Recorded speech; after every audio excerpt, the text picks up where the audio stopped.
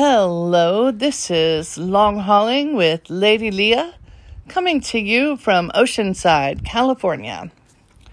I know it's been quite a while since I created a podcast episode, and that is because I have just been so very ill and somewhat depressed, and really I didn't want to express how I was feeling because it was quite negative for a long time, maybe about a past 6 weeks. So I've had a lot of blood work done, and it's very confusing. My red blood cells are through the ceiling, and my white blood cells are they're very low, very dangerously low. So now I have a referral to a hematologist. I see her in the early part of June.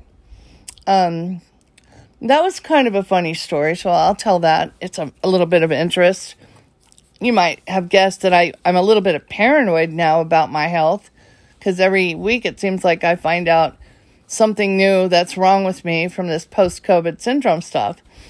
Well, after my last round of blood work came back, it was just such bad numbers, and it was repeated, and the bad numbers were consistent, that they sent me to the hematologist. So the other day I was looking at my MyChart account, and I had an appointment for a motility test, which I took yesterday, and I'll talk about that in a few minutes.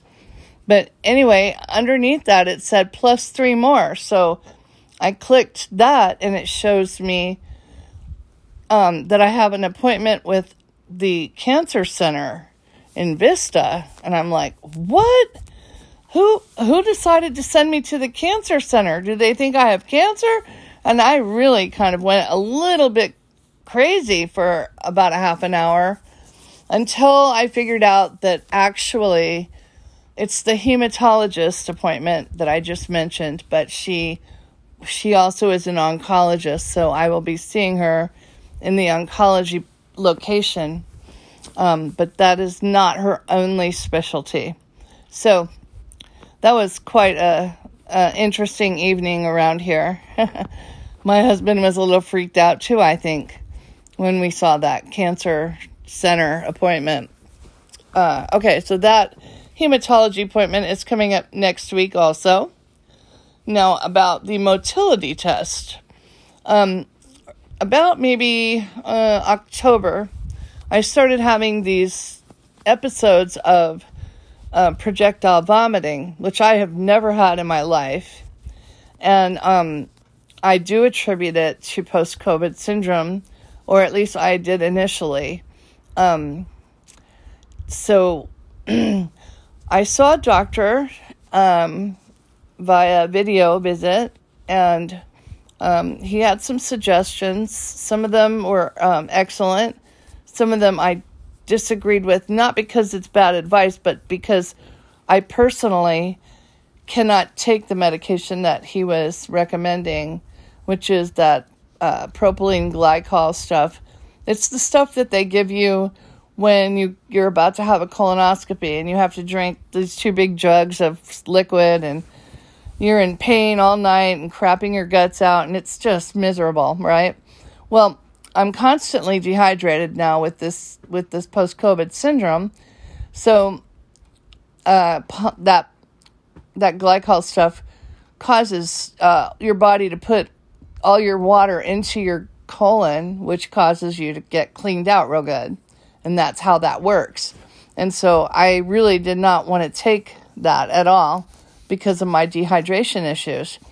So anyway, the doctor is a very excellent doctor. It's just that I personally don't like that. So I rejected that particular bit of information and accepted everything else he told me, which is basically the usual stuff, Anyway, so I had the test that he ordered, which is called a motility test, yesterday. Now, this test, let me tell you, of all the things I've ever had test-wise in my entire 50 7 years of my life, this was worse than my least favorite, which is the colonoscopy, of course.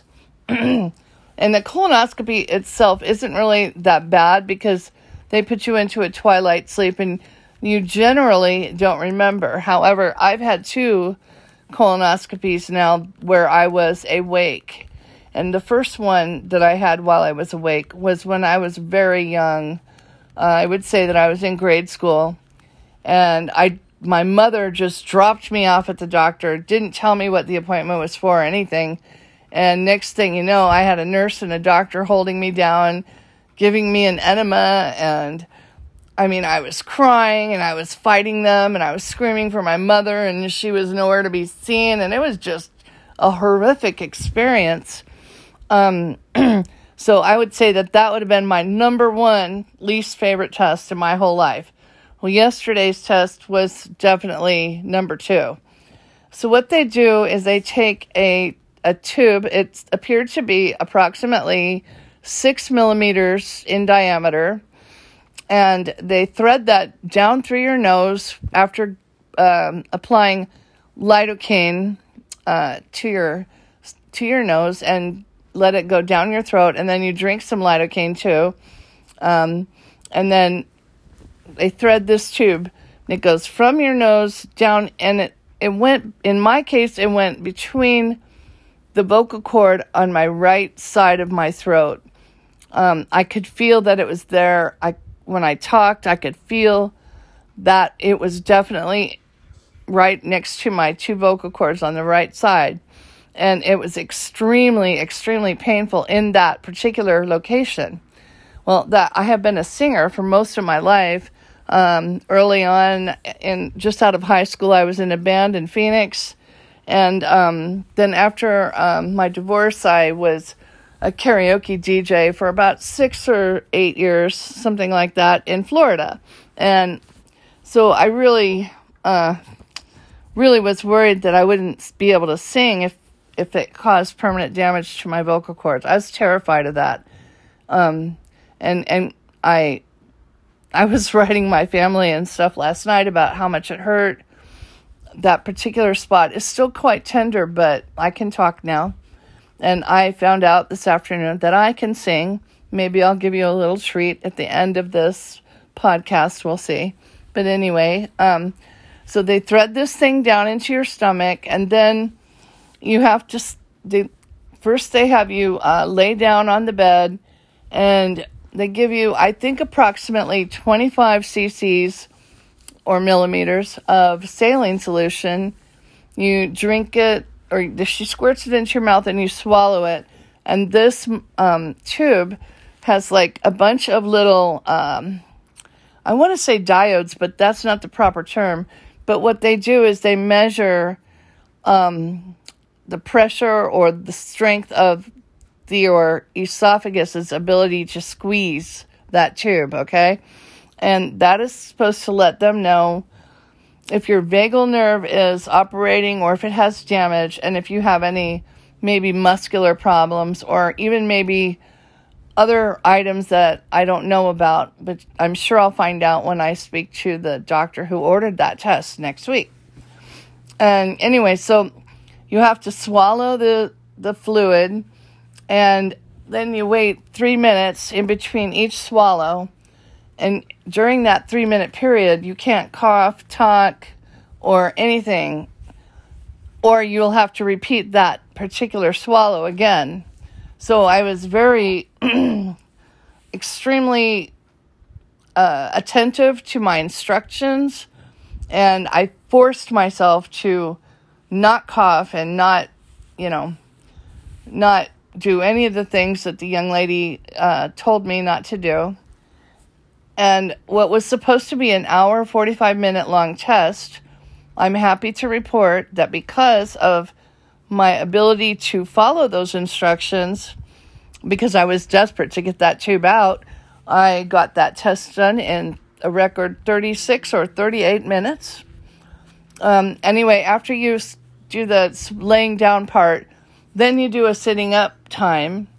And the very end of the test, you drink probably, it seemed to me, about 2, maybe 3 ounces of water through a straw continuously without stopping until all that water is gone. And then they measure something for a while. And then I can't remember if I stood up right then or if I had to drink something else and then stand up. And then you have to stand up for 5 total minutes without coughing or talking or sneezing or any of that sort of thing. So it was quite an ordeal. And when she pulled that tube out, I felt it catch on my vocal cord. And I really, really, really was scared that I had damage to my vocal cords. I mean, if you're not a singer, maybe you wouldn't be so worried as I was, but I was terrified that I would not be able to sing ever again, or that my voice would become raspy, and I really like my voice. So anyway, that was motility test, and I don't have results yet, but I will let you know. Now, is this post-COVID related? I really don't know if it's post-COVID related. I can say with 100% certainty that while I've always had some problems with my gut, specifically I had a spastic colon, which was diagnosed back in the day when I had that horrific colonoscopy that I mentioned at the beginning of this podcast. I've had it all my life. So this is not the same thing as a spastic colon. Obviously, it's in the stomach and the esophagus. So totally different parts of the body, and this is all new. But as I understand it, vagal nerve problems can be a result of whiplash. Now, I've had at least 6 whiplashes, 3 of which were major whiplashes, and I have either a hypo or hyperextended neck. And so that is probably, I'm thinking that's what they're going to tell me if I have a problem. They're going to tell me it's because of my neck, and maybe not so much post-COVID. So anyway, I had that done. I had all this blood work done, multiple blood work done, and I had my 3 high C infusion treatments. I'm through with that, and I'm happy that I'm through with that because I really don't like getting IVs, and I hope I don't have to repeat that because, yeah, it wasn't the best thing either. I don't like being stuck with a needle. And then, let's see. Anyway, well, I don't know. I just have had a lot of medical things going on. And as you know, I lost my son in February and was dealing with some more depression surrounding him being gone. And I just really couldn't bring myself here to talk to people and try to help them while I was feeling so blue, because I didn't want you all to think I was going off the deep end. So anyway, I don't have more information about my specific case, but I wanted to let you know that there's a big push for America to sign on to this WHO treaty thing, which supersedes constitutional law if it's a treaty. And I think you all should be aware that this aims to make it so that your doctor cannot prescribe you ivermectin without being in fear of losing their license. And I think you should write to your congressmen, your senators, and if you live in California, they have a state bill that aims to do that outside of the WHO issue. So that is something you definitely don't want to happen if you live in California. It basically would put a lawyer legislator in between your relationship with your doctor, and that's just not acceptable to me. So all this negative stuff, I told you I would try to sing a little something for you at the end of this podcast to prove that I did not lose my voice. So here we go. 1, 2, 3. You are my sunshine, my only sunshine. You make me happy when skies are gray. You'll never know, dear, how much I love you. Please don't take my sunshine away. Have a great week, everybody. Over and out.